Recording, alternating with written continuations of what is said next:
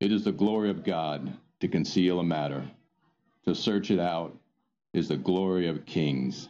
This is the Message to Kings podcast.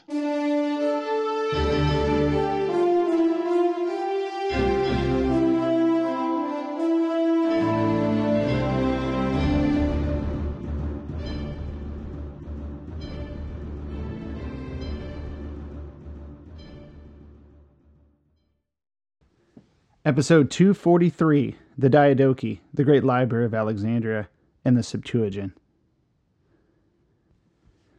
Daniel 8:2. In the third year of King Belshazzar's reign, I, Daniel, had a vision after the one that had already appeared before me. In my vision I saw myself in the citadel of Susa in the province of Elam. In the vision I was beside the Ulai Canal. I looked up, and there before me was a ram with two horns standing beside the canal, and the horns were long. One of the horns was longer than the other, but grew up later. I watched the ram as it charged towards the west, and the north, and the south. No man could stand against it, and no one could rescue it from its power. It did as it pleased, and became great.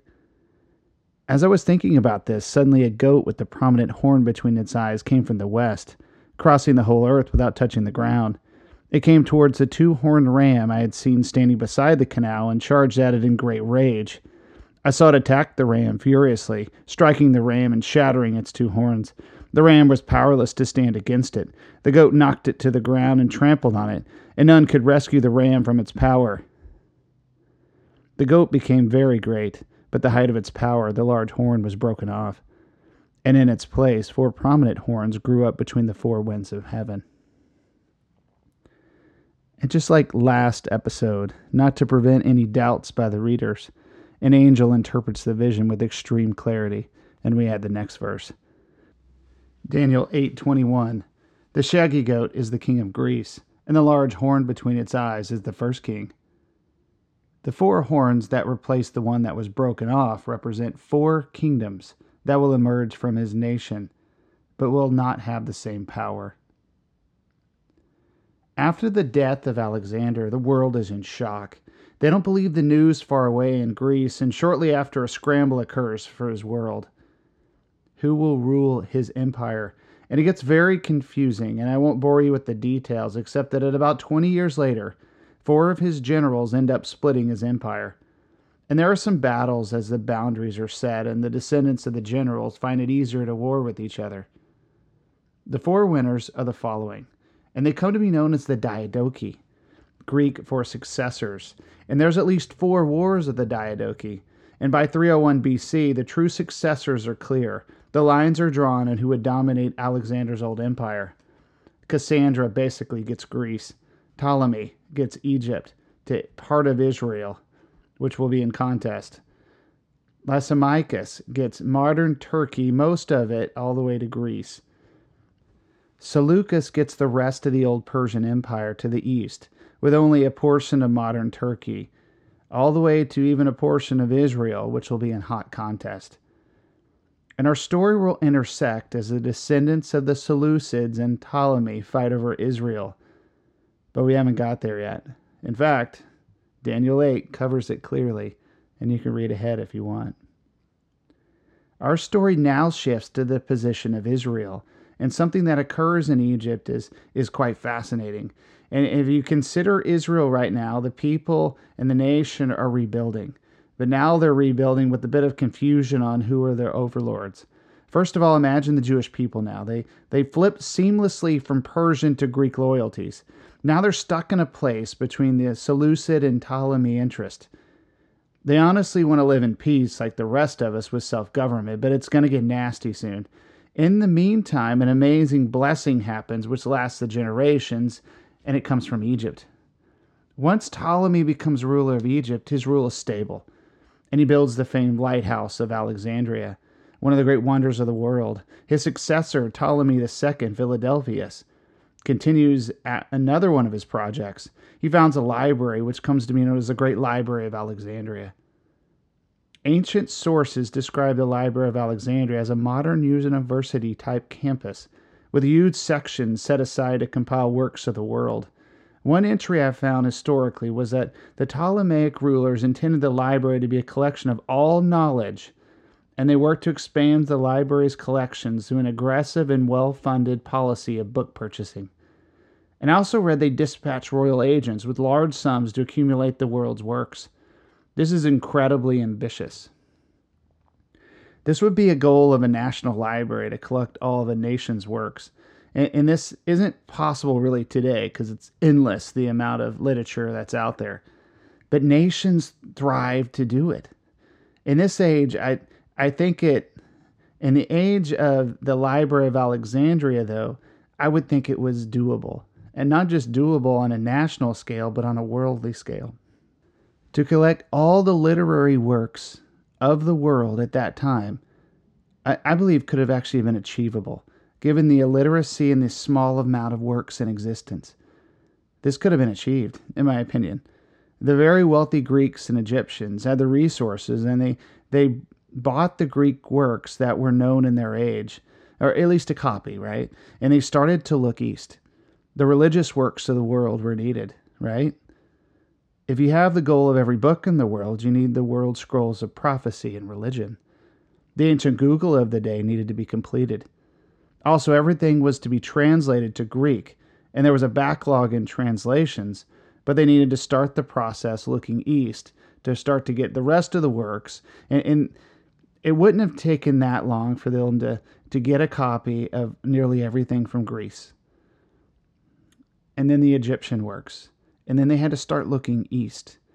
And then also someone must have said, we've got to get all the works of religion and all the works of prophecy. Their neighbors to the east, the Jews, had scrolls and scrolls of religious text. They were in Hebrew. These needed to go in their library. Why translate it when they could do it themselves? And the story goes, which I must confess sounds like it's more Jewish tradition or legend than fact, but it's hard to prove out ancient history with our limited references. We know they created a work called the Septuagint. Where we lose track in history is who exactly funded it. Most likely it was Ptolemy, or the second Ptolemy Philadelphus. He contacts the Jews and asks for them to translate the essential Old Testament scrolls from Hebrew to Greek for his library. The ancient Google needed completed. Now I want to point out one more thing. If the goal of the library was to bring to bear every book ever written, and this includes everything from how-to books on construction, you know they didn't call them books back then, right? I do this just because it's easier to say. They were scrolls or manuscripts or, maybe they were ancient works written on stone. I'm calling them books for simplicity. And it included they wanted everything from construction books to shipbuilding books to ancient medicine to cooking, every book in the world, even on sorcery and witchcraft and every religion, even every religion that worships idols in the world. It's all there. And they want to add everything religious now, from Judaism to Zoroaster to their collection. And maybe they have explorations and contacts even further east. They want it all. All the knowledge in the world, plus all the curses and blessings of the religious works, all of it. Imagine the darkness in some of these old scrolls of ancient Egyptian curses. Who knows, maybe they had some wicked stuff back to the days of Balaam. And also one more thing. Everything gets translated into Greek as well. So now we shift back to Jewish tradition. The Old Testament has a collection of scrolls that wasn't packaged together in a book as we know it at this time. It was scrolls and scrolls in Hebrew. The Hebrew Old Testament was translated into Greek, and it was called the Septuagint, which means 70 in Latin. The story is that 6 members of each of the 12 tribes participated in the effort. It was probably a privilege for these scholars, and it brought a financial windfall for them to participate.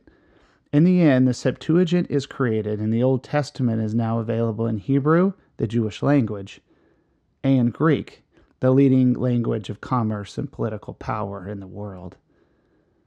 Ptolemy was probably given the official copy, and if he was a lover of books in his day, he probably read it.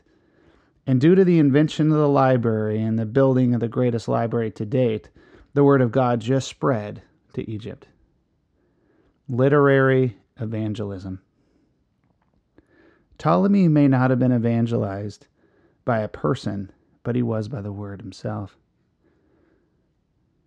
There's always a reward when you read the Word with an open heart. Who knows, maybe Ptolemy will be in heaven one day. In addition, the many scholars who lived and worked and invented in the library now had access to the Word, which now rested in a foreign library for the first time in history. Literary evangelism. Interesting fact. Everyone knows Billy Graham, America's evangelist. Millions were saved in the late 20th century in his evangelism events and crusades. Did you know his son Franklin and his grandson William hold events today, and they have a far less response and count to their evangelism events than his father? But online, they have a website optimized for searching that's led over 4 times more people to convert to Christianity. The father was anointed to preach in stadiums. The son was anointed to preach online. One had a dramatic impact in stadiums. The other had a dramatic impact through literary evangelism. A simple compilation of Old Testament scrolls, now in Greek, was leading people to God in an old dusty library. And another huge reason for Alexander's conquest and the importance of unification brought by Alexander's merger of East and West via conquest. Culturally unified with Greek as the primary language of commerce and business, the Greek Old Testament will play its part in our story coming up. Many of the New Testament quotes from the Hebrew Bible are taken from the Septuagint. It's clear that the Septuagint was often used by the New Testament writers. And one more thing, the use of Greek enhanced the word. The Greek language was much more precise than any other language. Just compare the word love in the English to Greek. The simple word love in English has 4 ancient Greek words in the Bible: agape, storge, philia, eros. We now have language precision for our story.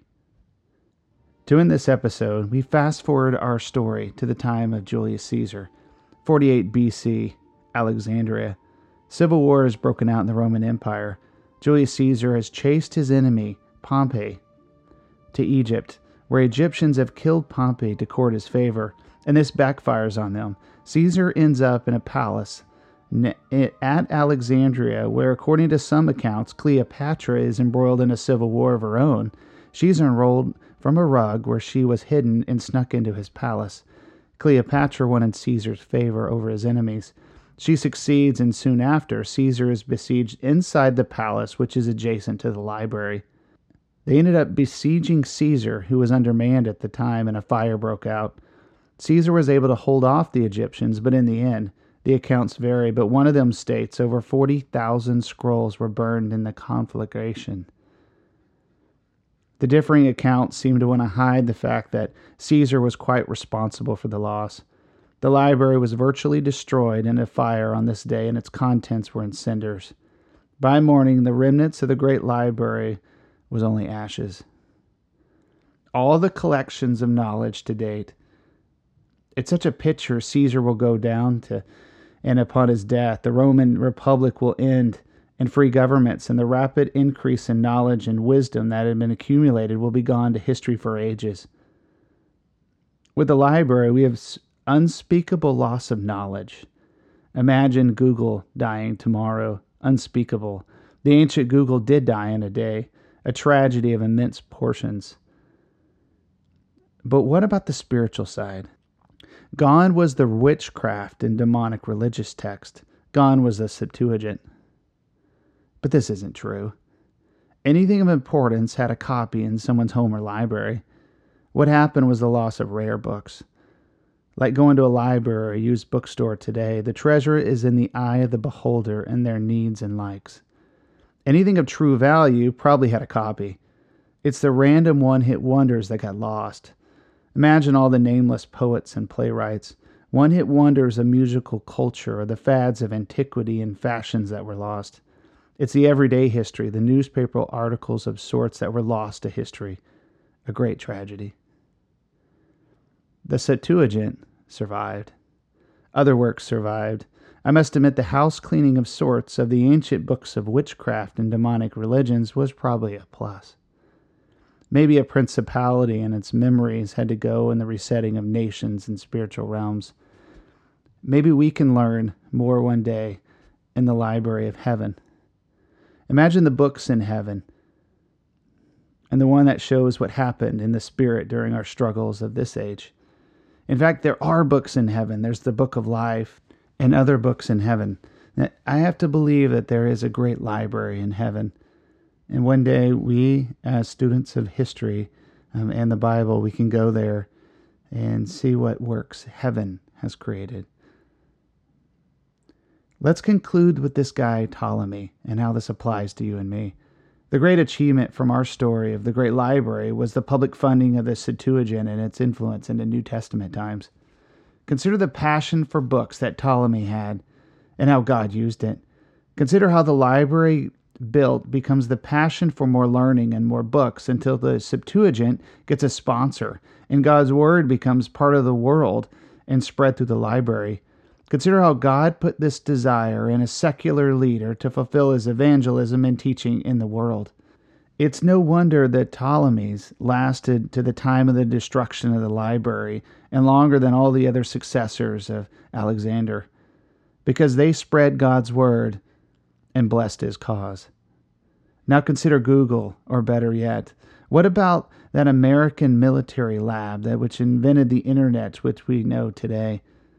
In God's mind, this internet was an opening of the gospel to the four corners of the globe. Anyone in any country with an unlimited internet can find anything they want on the internet. This can be terrible, yet also the greatest blessing of all. The greatest blessing is that they can find 1 million sermons out there, and the road to salvation can be found with a simple Google search. What God began with the spread of the word through literary evangelism with the great library continues to this present day.